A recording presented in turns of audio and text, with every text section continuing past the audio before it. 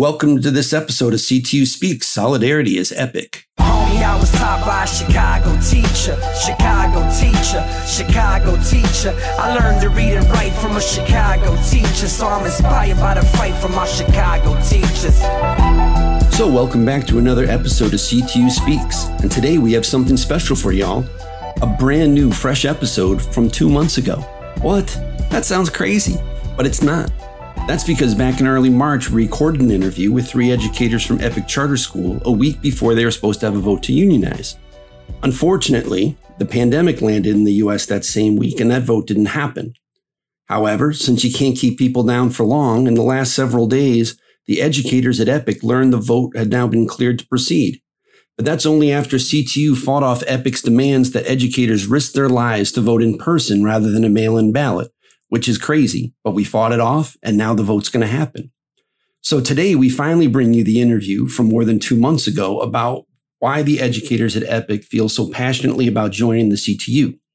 But first, we're going to speak with Gabby Snyder, an educator at Epic Charter School, and Casey Sweeney, a CTU organizer who's been focusing on organizing non-union charters across the city for quite a while, and about how the pandemic delay had affected the organizing drive. Thank you guys both for joining us. Yay. Thanks for having us. Thank you for joining us. Awesome. Yeah. So I was wondering, first and foremost, what is this National Labor Relations Board and why can they tell you guys, hey, there's a virus, so you can't vote? Yeah, that's a great question, Jim. Charter teachers in Chicago, the rights that they have as workers are under the National Labor Relations Act. But that law is what legislates the workers' rights that charter teachers have because they're considered private sector employees. Okay. So that's different than CPS district teachers and staff that are under the Public Sector Employee Relations Act. So the pandemic hit, their offices shut down, and the way the law is written, it gives the employer a lot of opportunity to delay. Ugh. And in that time that they have to delay, they have ways that they can try to persuade and campaign against the union. Okay. We were not anticipating that those delays would take 2 months. Yeah, I know, right? But they did. We were especially concerned about delays because we have such a high staff turnover that if they were able to delay it until next year, we would have to start the process all over again because we'd have so many new staff. So we are just really trying to push it to get our vote in before the year closes. Well, that makes sense. Yeah, has this affected the union vote or your efforts to organize? Or I guess I should say, how has it affected? Of course, it's affected it, right? Well, Epic, we had to go to court because Epic wanted us to go and vote in person instead of doing a mail-in ballot. Of the governor?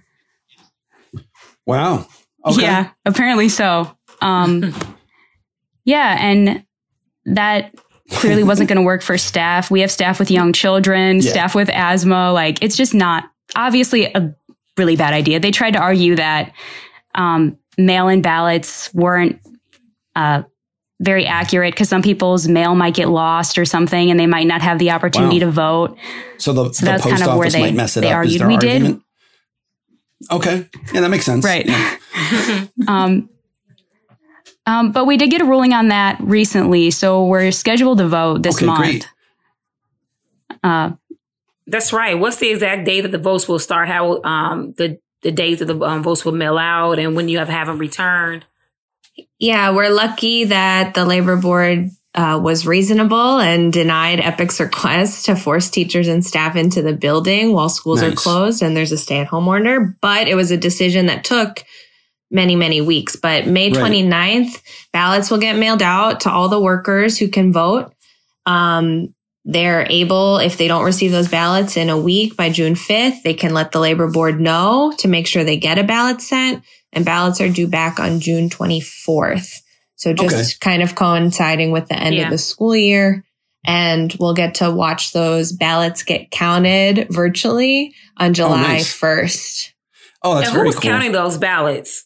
It'll a National Labor Relations Board agent. will count those ballots, but the union has a right to observe the count, as does the employer. But a lot of charter schools, or especially non-union charter schools, are always talking about, hey, it's good. We don't need a union. We know how to talk to our bosses. A union keeps us from growing. Why start a union at Epic? What's the necessity? We recently had a huge turnover in leadership. We had a new principal and a new vice principal, and a lot of veteran teachers left, and we were unable to maintain any of the structures that we had. And historically, we always have high turnovers, so we need a way to make sure that the structures that are good for our kids stay there, no matter which people filter in, and that people want to stay. All right, so during this shutdown, have the anti-union forces that are out there, either at Epic or otherwise, have they used this to try to derail the effort there at Epic and complicate things for you guys? Yeah, this is Gabby. I would say they definitely have. They've taken advantage of it to try to isolate people, right? Mm-hmm. Because they can choose who joins a Zoom call. They did a whole thing where they only invited certain people. They called it town hall meetings, but they were only inviting about 5 or 6 people at once. And even in those meetings, the chat wasn't viewable by everybody. No one's faces could be seen. No one could speak. We even had asked if we could all be invited, and they said no. They said that it was better in smaller groups, that we could ask our questions, get our questions answered, when really no one was getting their questions answered. What they didn't know is that we had our own group chat, so people were taking pictures of the questions that they were answering and posting it in the group chat, and no one's questions were getting answered at all. That's crazy. Yeah. Yeah, that's a great technique of the management, the divide and conquer thing, make you think you're the only crazy person that has that problem. That happens at our school still, even with the union. They'll be like, oh, nobody else minds donating their 15-minute prep. Nobody else minds doing this. If you only cared about the kids, they try all that BS. And then, that's crazy. I didn't even think about that, with all those features on Zoom, you can mute people. You can not allow them into the meeting. That's true. That's nuts. I didn't even think about that. Mass manipulation. Yeah. They've also been calling up people and saying that CTU is like lying or twisting things. So that's much easier to do when they're just, one-on-one with somebody instead of if they had to do it in front of multiple staff members. What is the National Labor Relations Board, and what role is it having in moving forward the vote or delaying it? Yeah, this is Casey. The National Labor Relations Board and the National Labor Relations Act is the law that grants workers the right to organize in the private sector. It came about in a time of militant worker unrest in the 1930s, and it codified into law the rights that workers have to organize because they wanted to stop workers from going on militant wildcat strikes. And over time, that law has really skewed in the favor of the employer, but it is the law that dictates labor relations for charter schools because they've ruled that charter schools are private sector employers, even though they are public schools. And so they operate in the private sector in some ways, but in the public sector in others. And so the labor board, it's just the board that exists that we have to go through to get a union recognized in Chicago charter schools. Yeah, there's a lot of rules we got to jump hoops we got to jump through because of these rules. And that's one of those things that's not the exciting part of organizing. Is did you make this rule? Is this deadline at the right time? Did you file the paperwork correctly? Yeah, this is Gabby. We did recently have a bit of a obstacle because the NLRB ruled that our security staff, who are vital in student socio-emotional growth and do a lot beyond just security, wouldn't be eligible to join a union with us because they're considered guards instead of like teaching staff members. The Epic staff was just devastated about that because I wouldn't be able to do my job without them. And Epic is holding them to the same standards as teachers. They have to hold video conferences and make a ton of phone calls just like teachers do. But yet they're not eligible to join our union for the students that we all care about. Right. back in 2012, CPS did that with CTU as well, where they pulled away the SICAs. They used to be part of the union. Yeah. We used to have everybody part of it. And, my view has always been anybody who has any contact with a student during the day should be part of the teachers union. I don't care if you're janitorial staff, your lunchroom staff, because, the kids connect with different people around the building. Maybe they don't like me particularly. Of course they like Miss Parker, because everybody likes Miss Parker. But, of course. On the outside chance somebody didn't, maybe they'll connect with one of those people that are being considered a guard at your school. Right. And, they should have the same protections and ability to work that the teachers do. This is Gabby. I've definitely had students tell me that they connect with certain security staff members the most out of anyone in the building, and that they're the only people they feel comfortable with. I've even had students that if I know they connect with a certain security member, I just talk to them about talking to the student because I know they're going to get further with them than I could. Yep. So.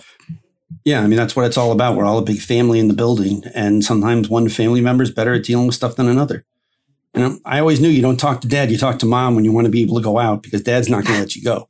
So, And again, this is the first step. We don't know if they will, be later initiated into the union and and how the laws will change. So we're going to be hopeful for the custodial staff for the future.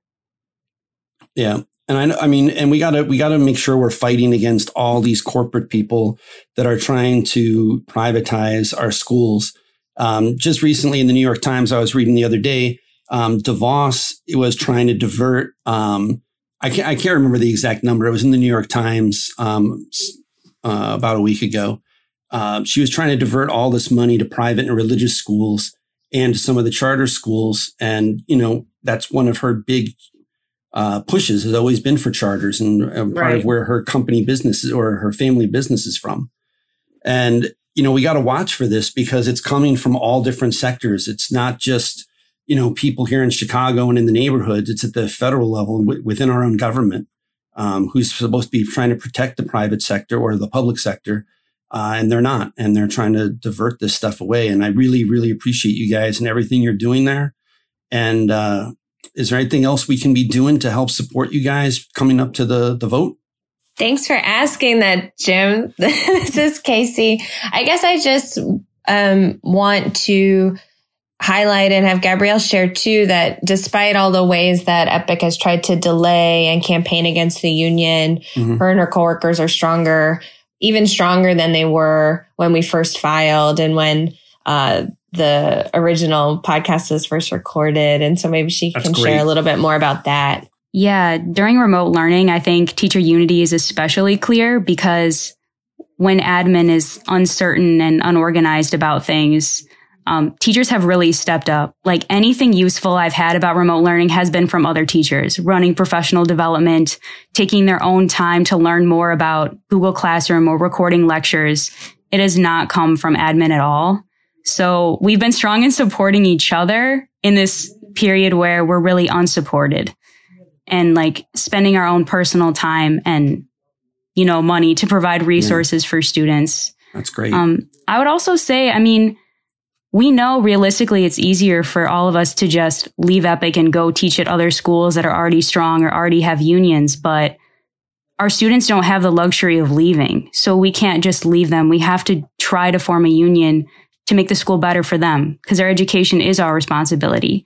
So even if we fail, we can't just not try, it's what's doing right by our kids. Exactly. Well, and that sounds like the voice from a real teacher. That's a true teacher. And we're doing all this for our students. And people just always think there's a disconnect that teacher issues does not affect student. And they do. All right. Our priorities are our students' priorities. Exactly. And as far as additional ways to support, this is Casey. The Epic teachers and staff have launched some of their own social media for their union. You can find the Epic Academy Union on Facebook or Epic Union 2020 on Instagram. And you can always check the CTU website, ctulocal1.org/epic, where we're posting continuous updates. That's great. And we'll put links to all that in the show notes for this episode. So anybody who's listening that would like to get more information on that can click down there and be connected with our wonderful organizers there. Thanks so much for joining us today, guys. We really appreciate it. Thank you both so much. Thank you. Have a great day.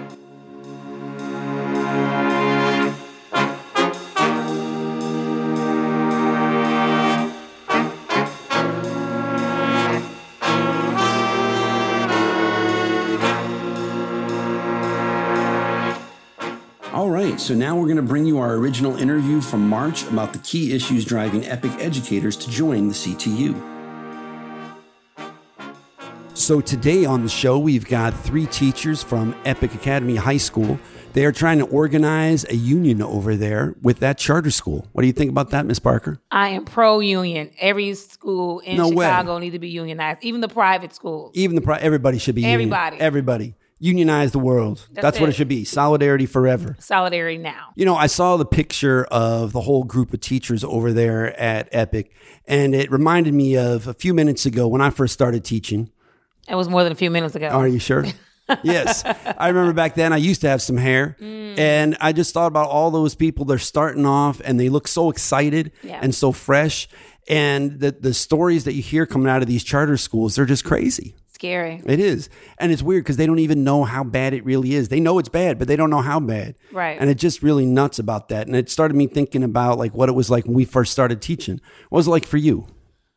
I was excited, and I remember getting approached by the delegate at my school, and she said, "You need to, join the union." And all I was thinking about, how much you all taking out my check? Exactly. And she's like, "Well, this is the amount, but it's okay. This is what you're going to receive, and it's worth it."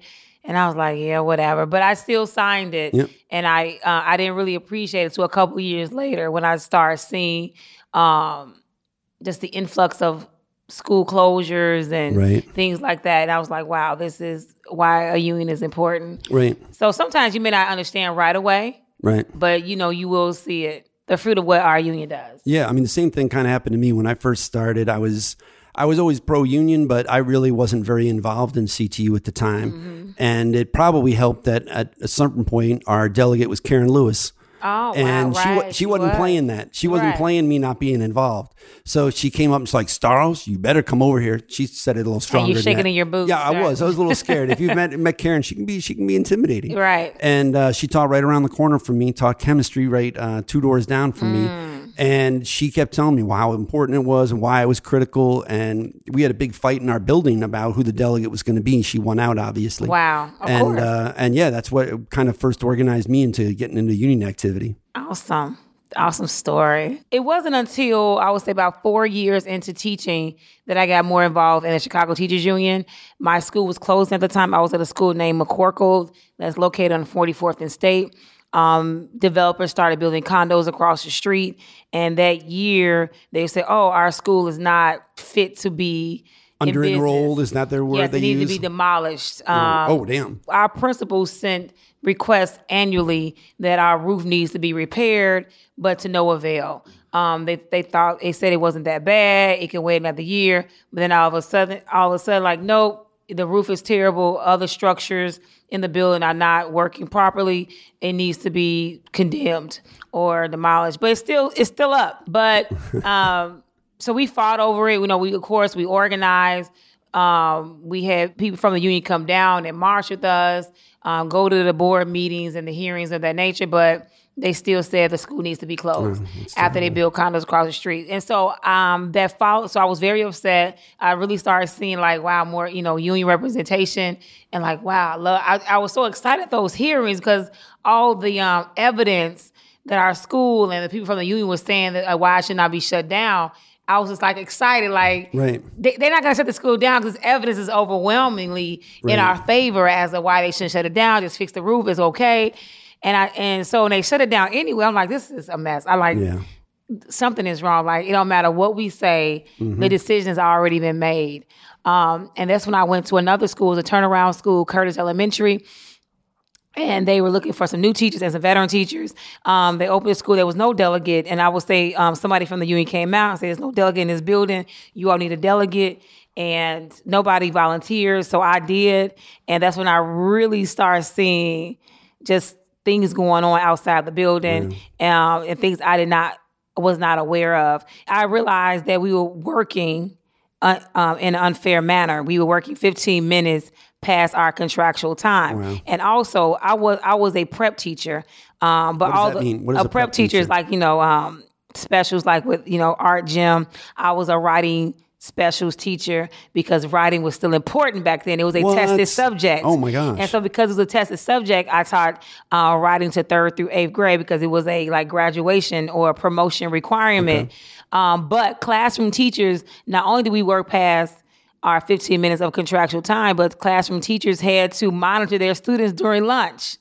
And again, once I found all this out and I started reading that contract, like I'm, organizing meetings, and my principal at the time was trying to tell them they don't have to come to the meetings. If they have any issue, come to her directly. Yeah. So it was like an ambush, and I'm new at this. I'm a novice at this.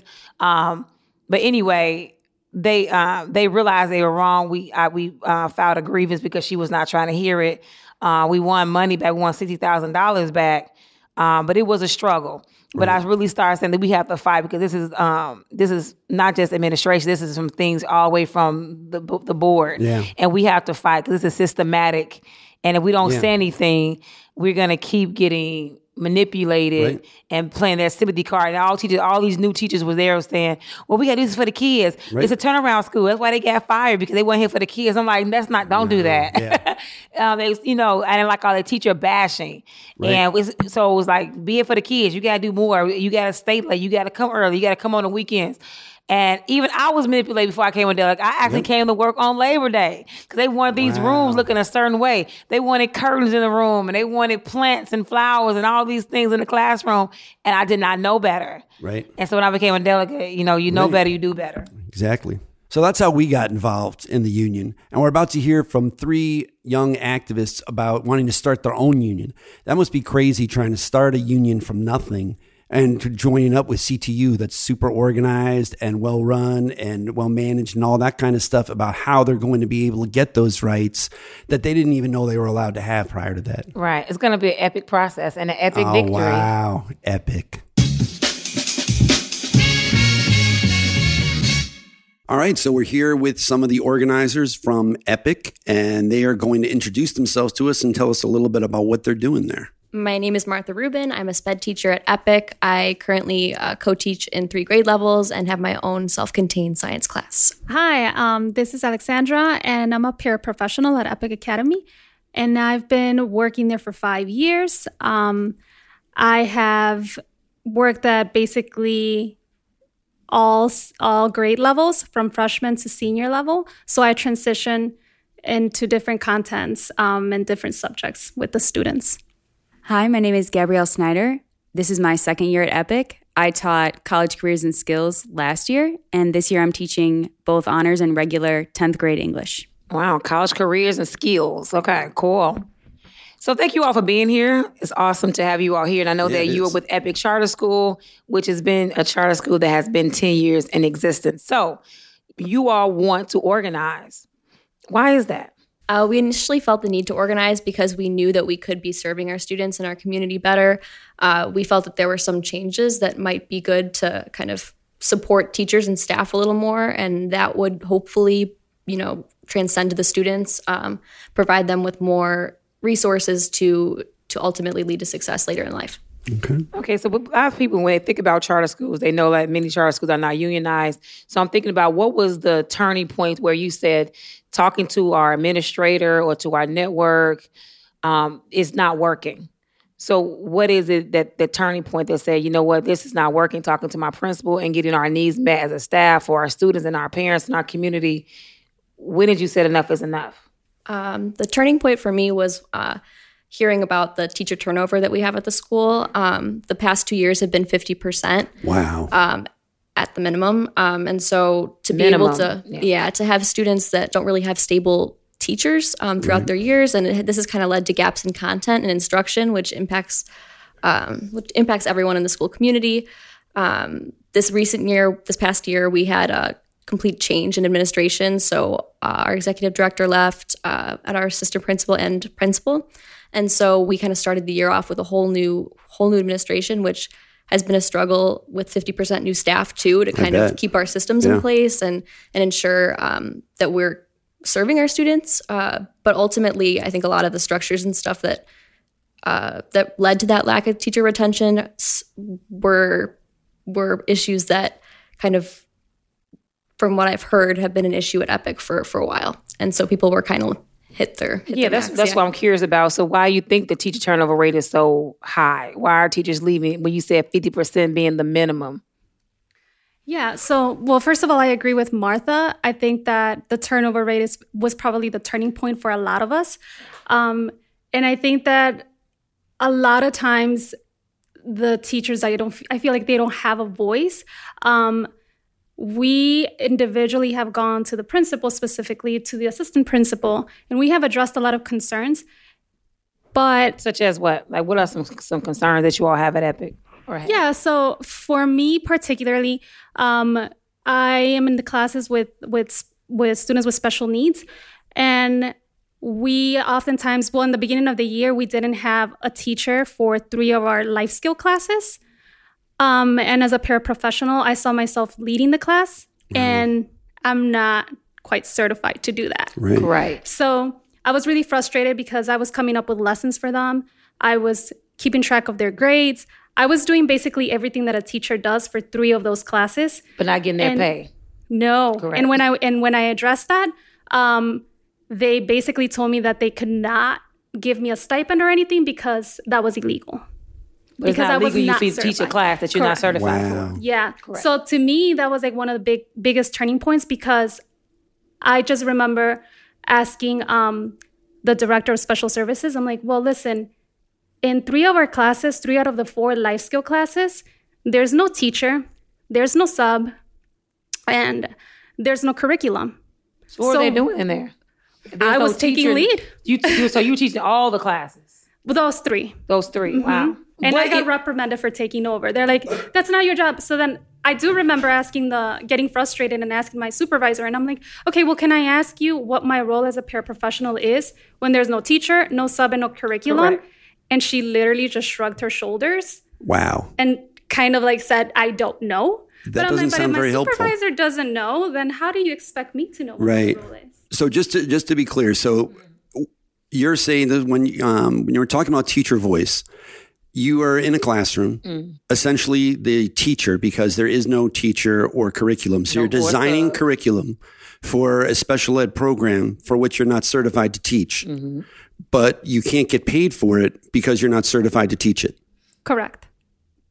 Okay. Were there other people in your position that probably had to take on some role of this caliber? Yeah, I think that like after I started giving a lot of pushback and I'm like, you know what, then I won't do this. Then I'm just not going to take part of that because that's just not fair. They kind of wanted to turn it into like, hey, well, if you want to do it, you're more than welcome to, but it's not your responsibility.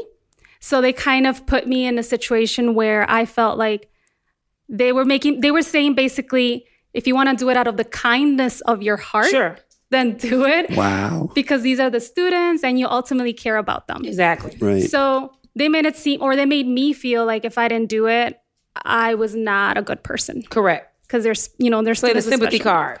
Correct. So I know here in CTU, if this happened to Ms. Parker, for example, it won't. Right, I know. That's why it won't happen, because it's Ms. Parker. But if something like that were to happen to a teacher in the Chicago Teachers Union, we've got referrals to the SPED committee. We've got a SPED task force that works on this. There are grievances to file. We can actually get the legal department here at Chicago Teachers Union to fight for those teachers and make sure the kids get the minutes they need. What would be the recourse for a teacher at EPIC currently? I currently teach the 4th class of the life skills students.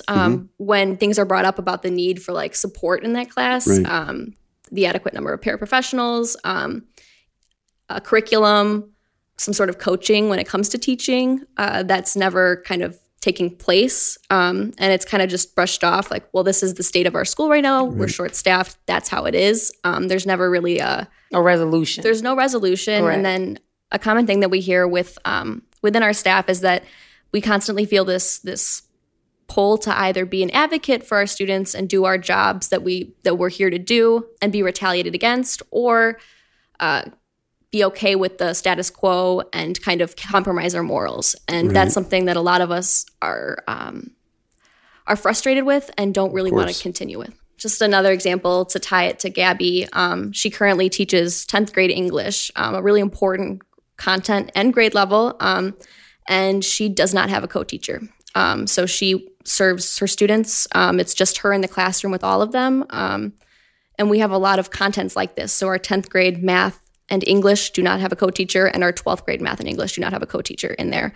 Same with our 9th grade biology. So just the lack of bodies in the room really impacts all students because we can't do our modifications and give our services adequately. Which is the law. Right. Yeah. Supposed to do. So the fact that we have three SPED teachers employed at the school currently. Sure. We have a total SPED population of 133. Oh, wow. Wow. Our director of specialized services does take on a lot of those cases, which is very helpful. However, ultimately, we can't manage a caseload of over 30, and we can't successfully ensure that our students on our caseload and even the students we serve in the classroom are being set up for success. So you said 133 students are need special ed services? Yes, 133 students currently qualify for our per impact. What's the total population? 493 students total. And you started school with how many students? I do not recall the number exactly, but it was somewhere around 550 that were. Okay. So it's like a 10% drop in half the school year, almost. Yes. And so you think that attributes to the lack of qualified teachers in the classroom, or what do you think attributes to that? Personally, I think parents and students see what's been going on at the school. A lot of fantastic teachers left last year, and that's it's left a lot of vacancies in our building, especially when it comes to leadership as well. And the incoming administration had to deal with that too, which is challenging to have this kind of upheaval of staff to kind of that leave, and you're left with kind of this bare bones of a school. Parents see it, students see it, and then they pursue other options because they know that they're out there. To build off of that, this is Gabby. The people that we are lucky enough to hire in the middle of the year get thrown in without receiving proper onboarding and support. Right. A lot of them are first-year teachers, and I just don't want them to feel inadequate or feel like they can't fulfill their dream of educating and inspiring students because we're not setting them up for success.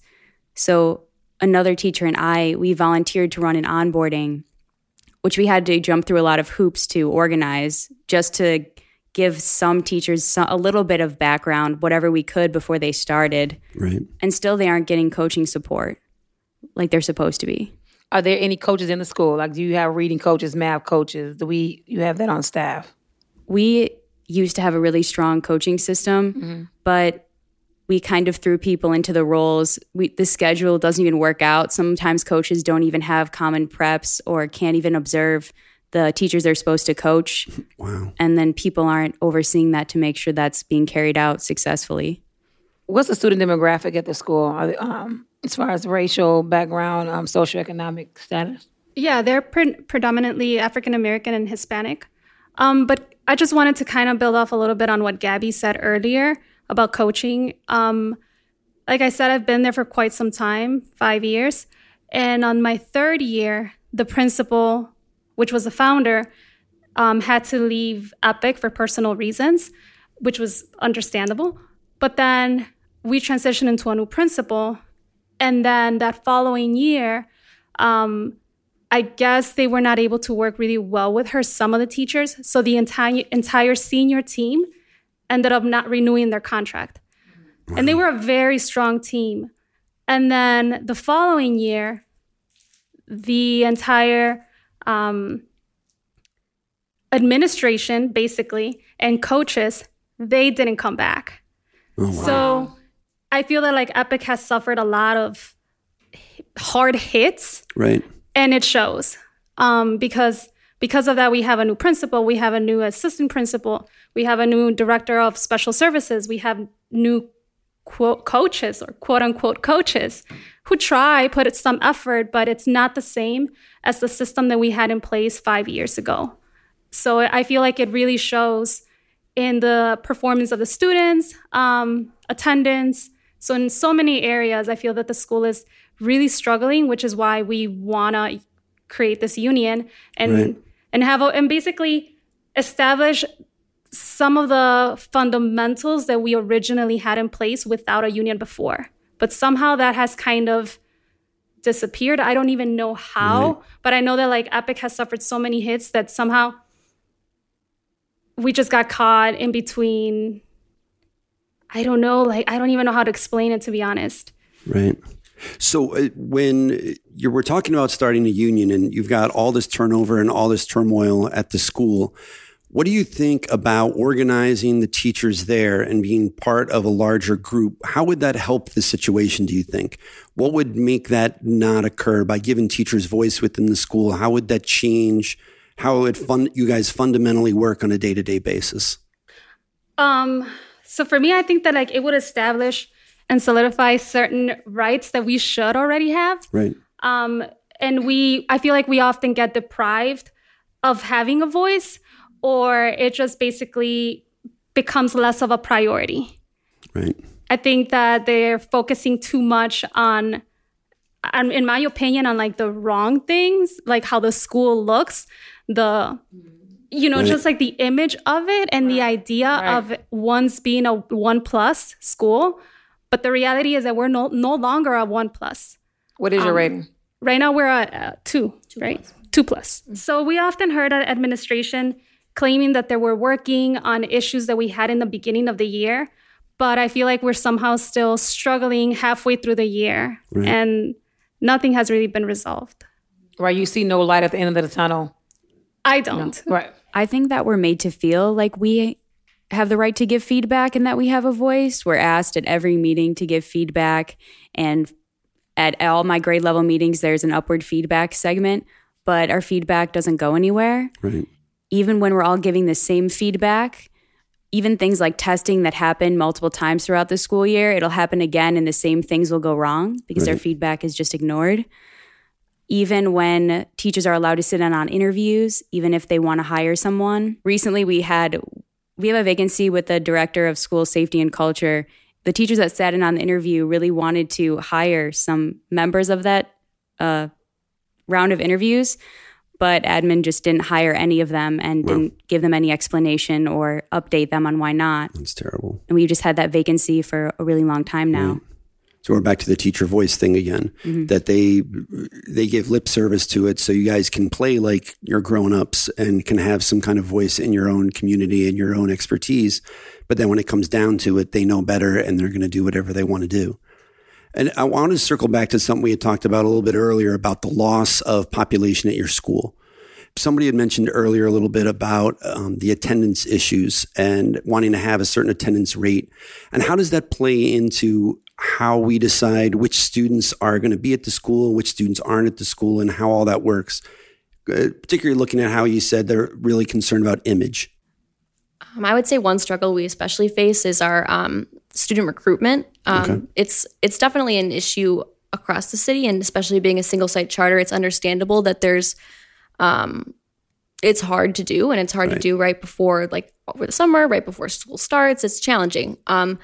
What I think we struggle with is we enroll students that we are not fitted to serve. We don't have the resources to serve a lot of our students, but we're kind of told to make more with less, which is the reality of education, especially public urban education.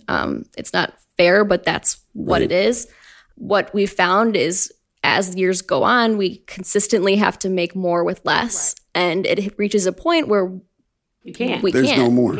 And we kind of, going back to the idea of like our student body kind of declining, we lack a lot of those basic school, I guess, activities and infrastructure. Yeah, we lack those systems and routines that make school successful for students. And so a lot of times we find our students falling through the cracks. And I personally think it's a lot of it has to do with our staffing.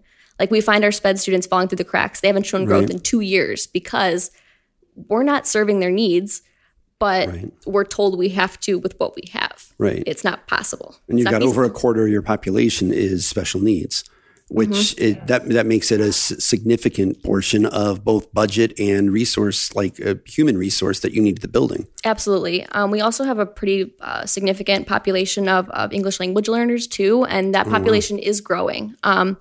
And so one thing that I frequently hear from students is there's like a lack of engagement of students that don't speak English as well as their peers. And it leads to a gap, but it also really impacts school culture.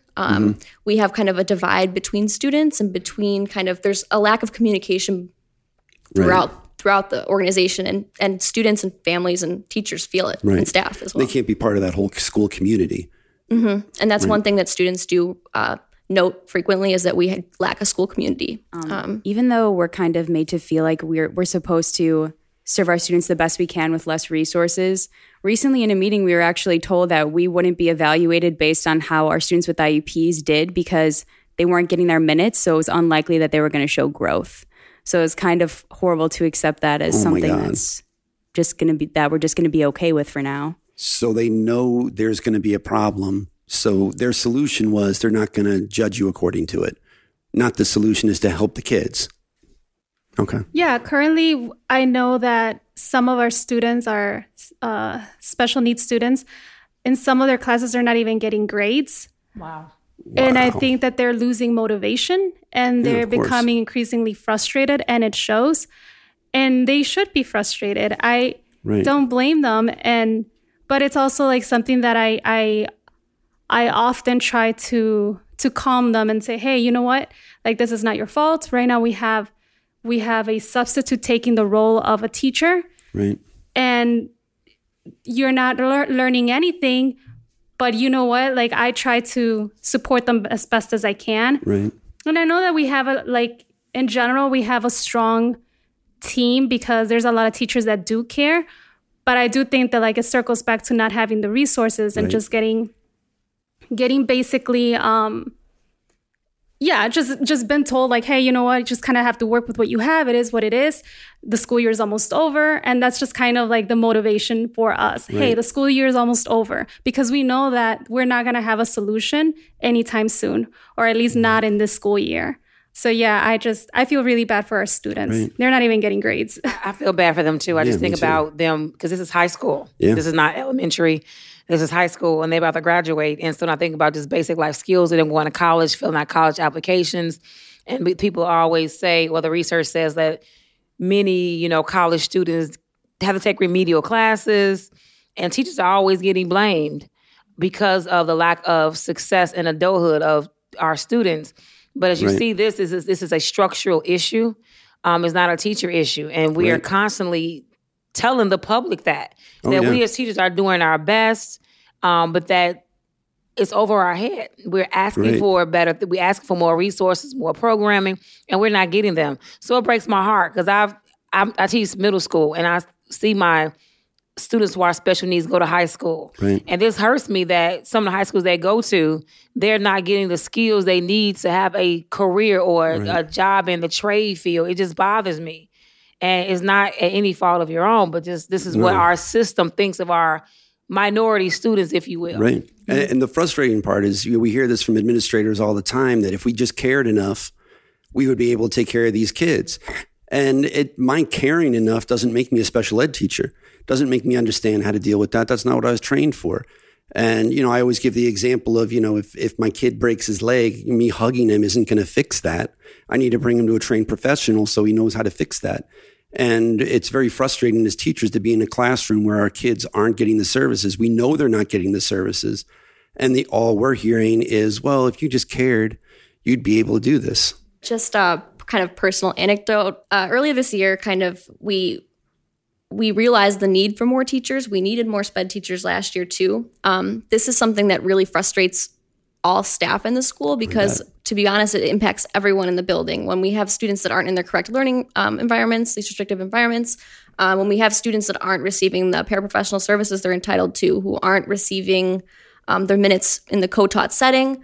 That impacts all students because there's more frustration on the part of the students that are not being served and getting their legal services, and then also on the teachers who feel like they're not adequately trained for this, but that's not their job. Like, they're not supposed to be doing both the job of the SPED teacher and the general education teacher.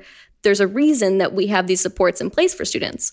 And it's frustrating for teachers to feel that they're to feel when they bring those concerns to administration that it's not an option, or that they're doing too much to try and support their kids.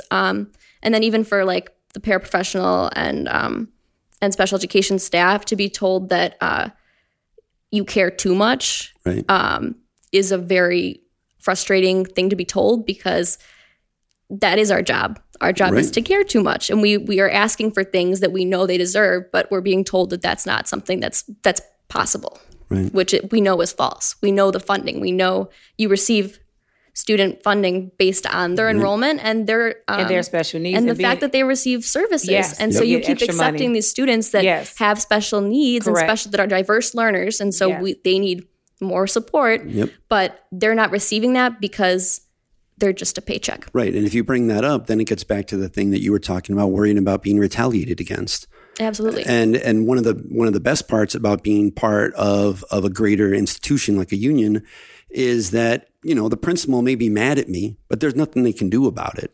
If I go and advocate for stuff and then they try to retaliate against me, that's actually illegal. It's an unfair labor practice. That's correct. And the union has brought a number of lawsuits against principals and the district for unfair labor practices, because you can't do that. There's laws set up that you cannot do anything against someone who is there advocating for what is union activity that's protected. Yeah, and to go off of that, one thing that we see would be a benefit to our school culture to have a union is it kind of takes that barrier away from how teachers and staff interact with the administration, because a lot of the times the administration is just doing what they're told to.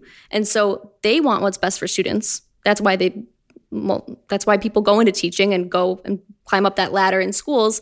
And so, I personally see it as a way that we can be better as a whole building to make sure that students are getting services and getting their mandated supports, because administration won't have to fight that. That's already guaranteed to us. Yeah. When did you all start actually organizing your school to unionize? So this is actually the process has started a couple of times in the past. Okay. From what I heard from staff members that did stay, this officially kind of got off the ground. Talk started in spring of last year. Sure. And then kind of developed, and it kind of snowballed. What has been some of the pushbacks or apprehensions among teachers or even administration in regards to you trying to unionize your school? So the biggest pushback we've had from teachers is kind of why now? Why with this new leadership? Sure. Good question. Yeah, and it makes sense. A lot of our staff are new, and so they didn't see what it was like in the past. They haven't seen what strengths we really, really have and what areas of growth there always were. And so I guess a lot of that is just not knowing how it's developed over time. And a lot of us don't. This is my second year here, so I know the 1 year change, but even talking with people that have been there for the whole 10 years, a lot's different, a lot's better, but also there's a lot that could be done to make sure that we're serving our students the best we can. Mm-hmm.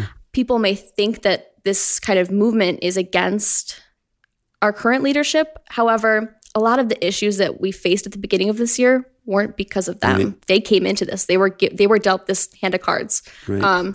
And so to be able to say something and do something to make sure that this doesn't happen in the future to the school and it makes the school more sustainable is really important to us. Right. Yeah, and I feel that basically that's since the founder he's white, and he was able to bring the school up to a level 1+, and now the school is a 2+.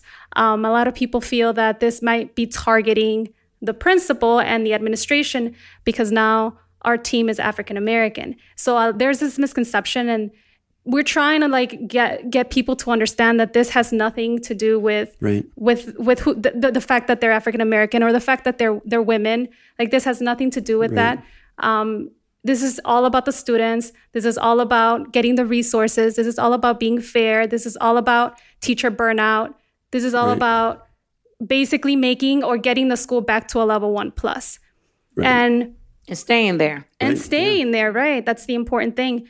And I think that we need to see past that, the whole fact that, hey, yes, we're going to acknowledge that our current administration is African American, but that is not the reason why we're trying to unionize it at all. We're not trying to undermine them. We're trying to work with them. We're not trying to get them fired. We're not trying nothing that's illegal. We're actually trying to partner up with them and just have our voices heard. That's basically all we're asking. Well, I think this gets back to the whole teacher voice thing. And if teachers don't have a voice, then we're entirely dependent on who the current leadership is about whether or not it works. And this is sort of a point of democracy. The reason we don't have a king is because we don't want to be beholden to whatever, if that king is nice to us. We have a system in place, and without the union there is no real system that can protect us against people who are good or bad. And there's a process of how we can get better and better and how teachers can advocate for themselves and for their students. And that's, I think, a really critical point. And you'd said something earlier about how there's a lack of teacher retention. And even in CPS, we have a high teacher turnover. But the number you hit me with before, I was kind of shocked. It was like 50%. And that is quite surprising in any business, but teaching is especially. Why do you think that is? What are some of the real problems to recruiting and retaining good quality teachers at your school? Yeah, so I feel that a lot of the reasons why there is such a low retention, it has to do with the fact that the school, they're not willing to actually pay full or the fair amount of salary for teachers to stay or to even get in the door. I know that there's a story that goes around that there's this teacher who applied at Epic Academy, was a very good candidate, and they offered the position, but then when he asked for the salary, he was actually insulted by that number. It's sometimes like very, very upsetting because it just shows that they're not willing to invest on people that have experience, people that have the knowledge, people that have the desire, people that have a good track record. Instead, they settle to hire people that are under contract, which means that they're basically hired through an agency. If they call off, they don't necessarily have to talk to the principal or notify them. They just notify their agency. Wow. Oh, wow. So so it's kind of like working indirectly. They're working indirectly at the school, right?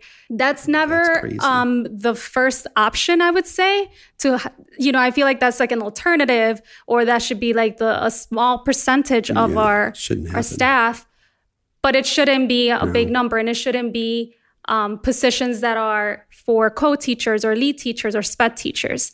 I feel like another reason would be that they don't offer raises. So, for example, I have been there for 5 years and I've never received a raise. Wow. Did you ask for one? Yes. And they said no. Wow. No, they just said that just to wait, and they wanted to see how I was, and they would check in with me at the end of the school year. Which is a no. Oh my Basically God. a no. Wow. Wow. So like in CPS, we get step raises for every year that we're there. And then there's a contractual raise that for the next 5 years of our contract is going to be about 3% a year, plus whatever you get for having that extra year in the system. What you're saying is that in the 5 years you've been there, you're still making the same dollar figure you're making today as you did 5 years earlier. That's crazy. Right. Yeah. With the exception of the cost of living. Right. But that's just within the taxes. Right. It's not an actual raise. No, exactly. And when they present that, I just remember when they present that at the end of PD, they're like, hey, you guys, we were approved for a 3% or a 4% raise. And they expect us to like snap our fingers or, to clap and be happy with that. But I'm like, no, that's not okay. Especially if you're starting at a salary that people thought was insulting. I can't even imagine how low that is. Teachers already know we're not going to get paid a lot. And for me to be insulted by a salary way lower than what I already thought the low salary was going to be, that's crazy. So now you're on the precipice of this huge vote on whether or not you all should unionize. And I think just basically what all three of you all said, I don't see why there's any reason why anybody should check a no. Yeah. But just in case there is there anything other than what you all stated on teachers who still may be unsure or on the fence on why they should check yes to unionize? What would you say to them if they're still on the fence? I personally would say that a union would basically bring a nice balance of power. Sure. We're going to have a voice and we're going to have a lot more power to negotiate and to say, hey, this is what I want in my contract. I don't want an at-will contract anymore. Or for me personally, it's called an agreement. It's not even a contract because I'm not a teacher. Wow, not even a contract. Right, it's not a contract. I'm a paraprofessional, so I'm not worthy of a contract. Oh, wow.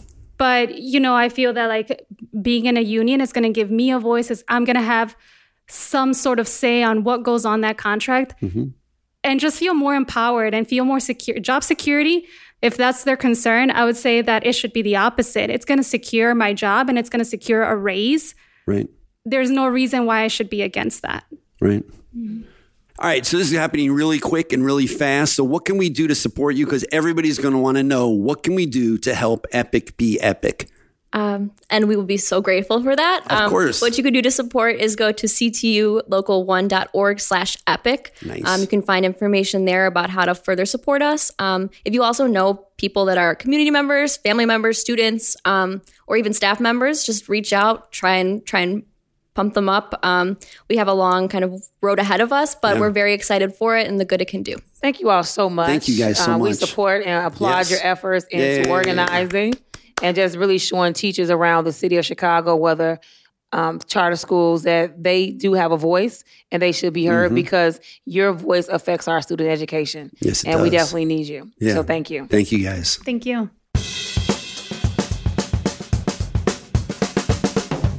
Well, that was a great episode, wasn't it? That was a great episode, and I hope that if you are listening, that you will continue to listen and tell your friends. Please subscribe to the podcast and all your podcasting platforms. Yeah. We really need you. Tell your friends. Oh, and we're going to give a shout out to Erica Williams, my awesome co-worker at Fulton Elementary. Thanks for listening. Now tell your friends. Yep. If you have any suggestions, comments, concerns, don't hesitate to call the podcast or CTU Speaks at 312-467-8888. We're also available at CTU Speaks at ctulocal1.org.